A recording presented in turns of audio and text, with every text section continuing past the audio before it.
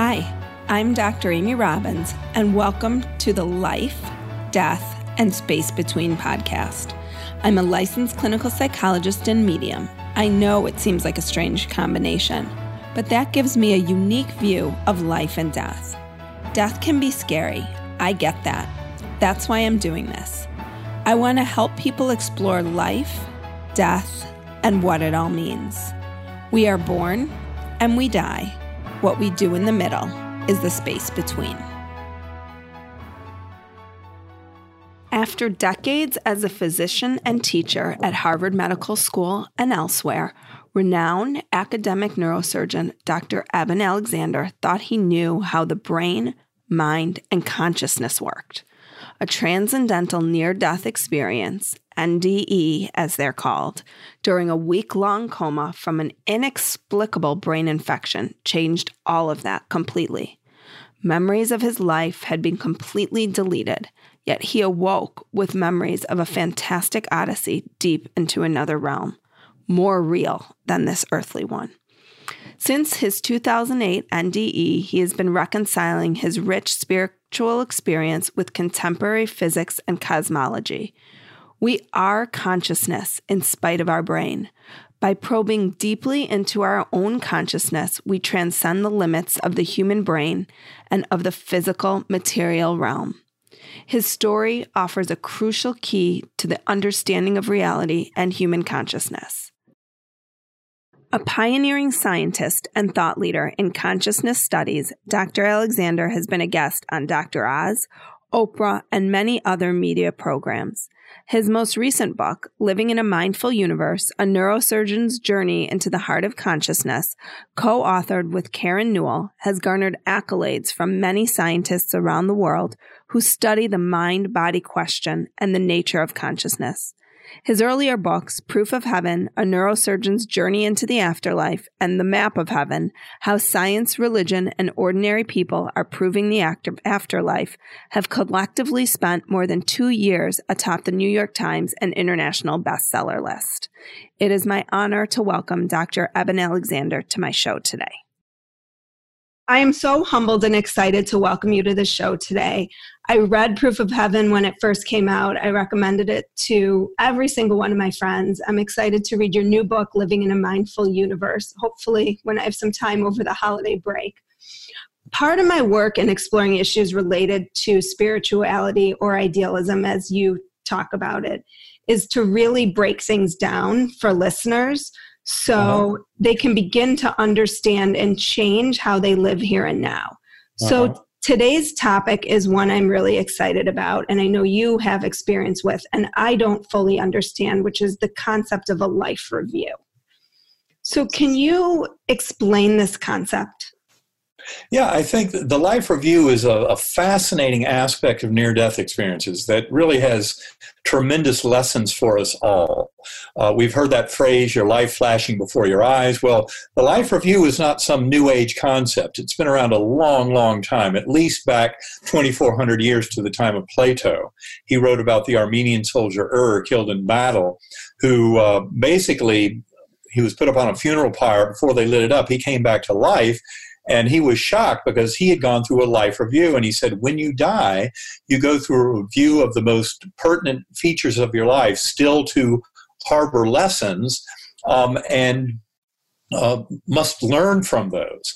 It's an extraordinary example because when you talk to modern near-death experiencers, and Karen and I meet hundreds of these people in our travels, and they communicate with us all the time. And the key is that the life review usually involves a setting where you experience things on behalf of those around you affected by your actions and thoughts. So the interesting point for your listeners is you don't experience your life review as yourself.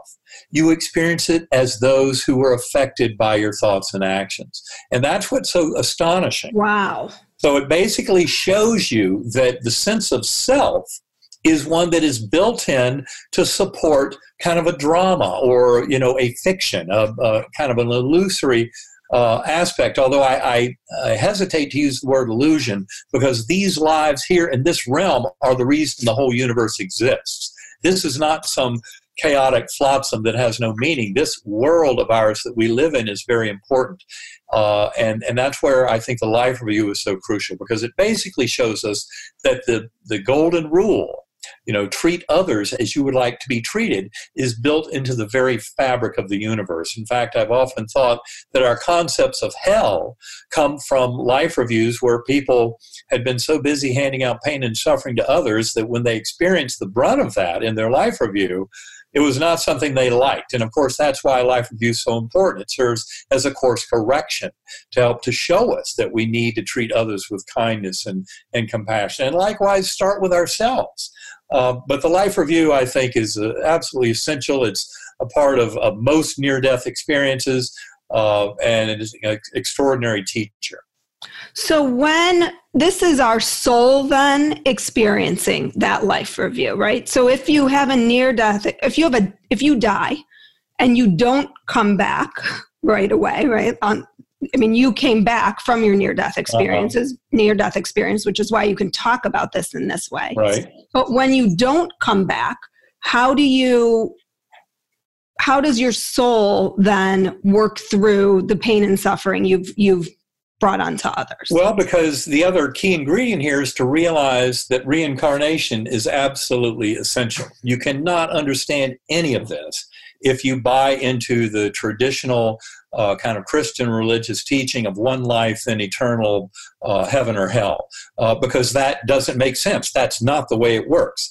We're on a process of ascendance towards that oneness with the divine, but it occurs over multiple lifetimes. There's the whole world of transpersonal psychology that has emerged in the last few decades through the work of Stan Grof and Michael Newton and Brian Weiss and other brilliant investigators of the human psyche, who realize that the best way to make sense of our lives and the events in our lives, the challenges, the injuries, the illness, the hardships, is to realize that we've been here before. So in other words, that life review is all done in first of all, reuniting with our higher soul, with a part of us that's not so strapped down to the ego and its desires, but also reuniting with our soul group, with the loved ones who have left the physical plane. And all of that is done in the setting of that life review so that the next incarnations and the stepping stones for that incarnation can be laid out. So in other words, we live these lives with our higher souls and soul groups kind of constructing a set of potential challenges and hardships to help in our growth. And of course, those hardships are what we have to deal with in life. But our free will is, how we choose to deal with those hardships. And can we manifest choices out of love and compassion and kindness for self and others? Or do we choose to make other choices in our actions? And so that's where I think the life review is so crucial. It's a course correction that occurs in that process of evolution of any given soul towards that oneness with the divine.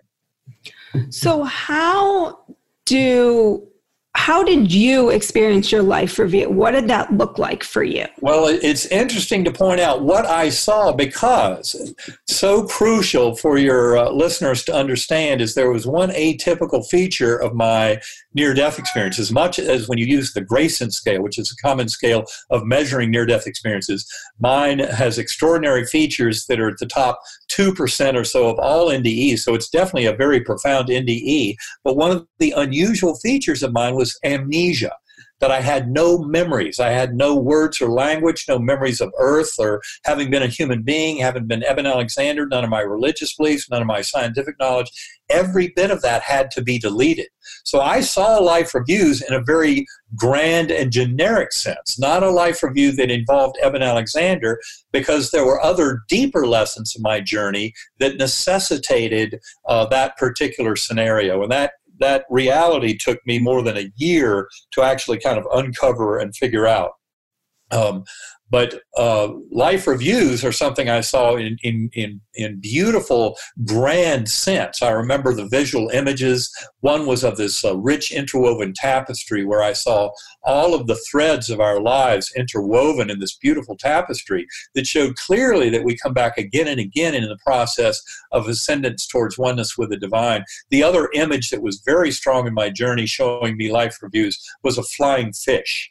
And I remember seeing these schools of flying fish going in and out of the water. And of course, out of the water was that time between lives when the higher souls are going through life reviews and then planning for the next set of hardships, difficulties, challenges, and stepping stones in the next life, and all that kind of thing. But never in my particular NDE was it associated with Eben Alexander's life review. These are things we discuss in detail in our newest book, Living in a Mindful Universe. But those major factors of my journey made it that I could not have an Eben Alexander life review on my particular journey, even though I saw in broad strokes the bigger scale of life reviews for all sentient beings coming into this world as part of this growth of Soul School. When you experience a life review and come back from it, how does it change the way you're currently living? Well, I think what it does is when you talk to hundreds or thousands of near-death experiencers, what you find is that the life review, especially bundled with some of the other features of a major near-death experience, bathing in that ocean of pure, unconditional love and comfort that the vast majority of near-death experiences report. Every bit of that lets you come back to this world realizing there's nothing to fear about death, and on the other hand, pay big attention. This is all about love. And it's amazing. And there's so many people in this world who say, well, yes, of course, love is very important. Love is the purpose of life and what have you. And yet, do we live our lives on this planet today as if love is the most important thing? I don't think so. But the good news, most people would accept at a deep level, loving self and loving others can bring great peace into your life. The reality is that we can bring tremendous peace and prosperity and harmony to this world, each by simply choosing love of self and love of others. And the best way to manifest love of self is to serve as a conduit, to allow that infinite healing power of love that so many who've had near-death experiences will provide testament to, and just bring that into this world. And it's something we go into in detail in Living in a Mindful Universe about.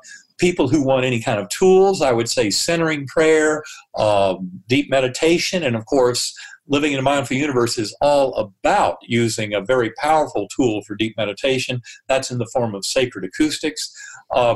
Did mine this morning. Yes. So but anyway, it's really all about coming to realize that the model that is presented to us in our modern culture from kind of scientific materialism, of this false sense of separation, that the material is all that exists, that existence is birth to death and nothing more, all of that is a very depressing falsehood about reality. And it's one that has been perpetrated by our kind of conventional materialist scientific circles without their admitting to you that materialist science says absolutely zero about the nature of consciousness. In fact, they have to even deny that consciousness even exists. And why is that?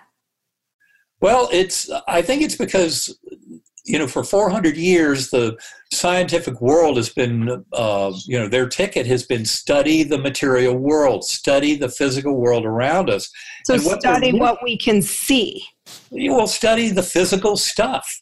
But what they're missing, and this is absolutely crucial, and we elaborate on it tremendously in Living in a Mindful Universe, is that what humans experience is their perceptions. They experience the inside of their own mind, which is, a version of something out there, some information field that's out there.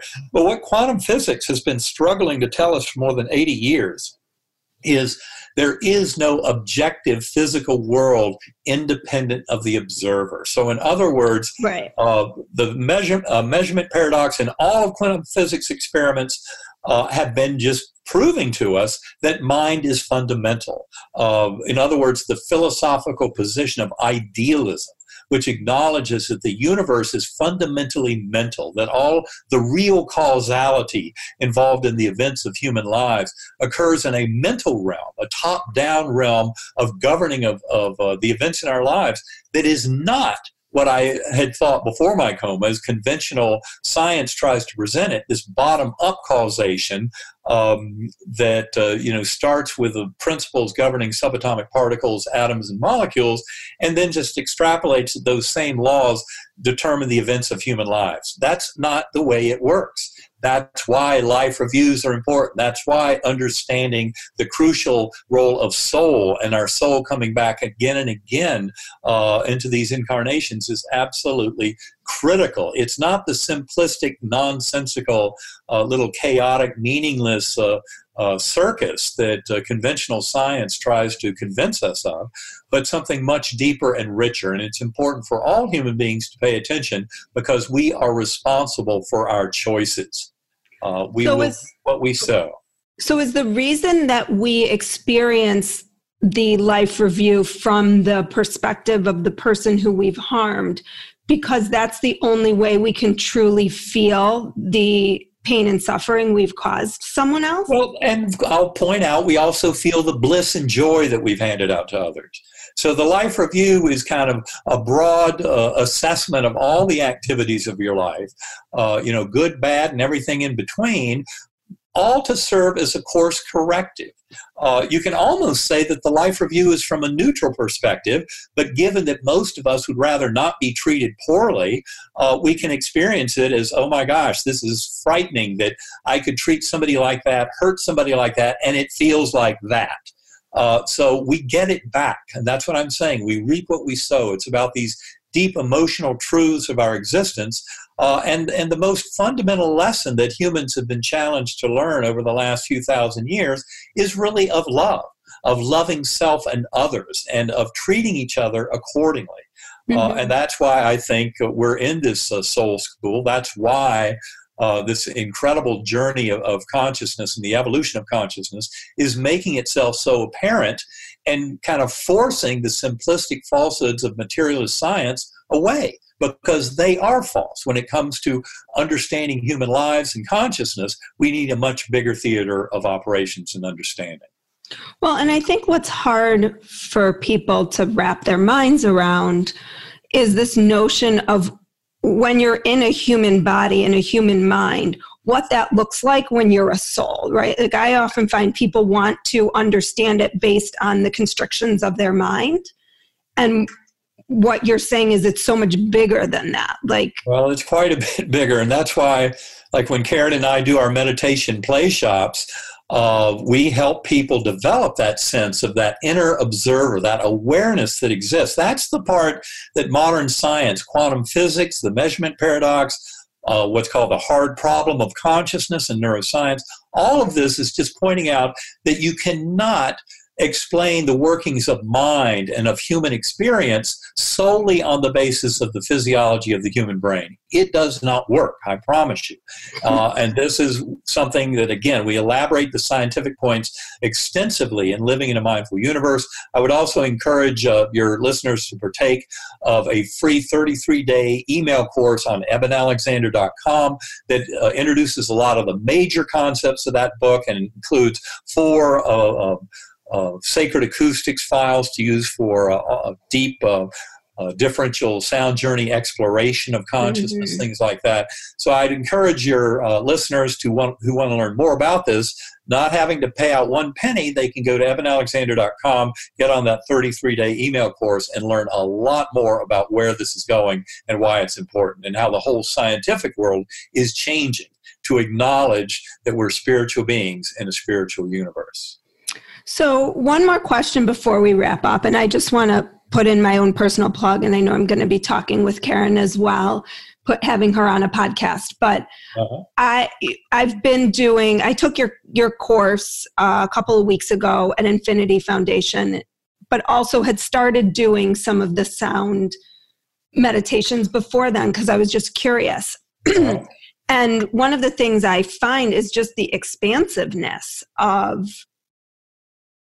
consciousness and how you feel so outside of your own body and your own, this universe, that it's amazing that this morning when I was in the meditation, I was thinking, I don't want it to stop. I don't want to have to, get my kids to school and hear the ruckus. It's just like this inner peace and expansive. You're right. It's really beautiful. And, I'm very proud to tell people I use Sacred Acoustics an hour or two a day. I've been doing that the last 8 years plus. I can't imagine life without such an extraordinary tool for exploring consciousness.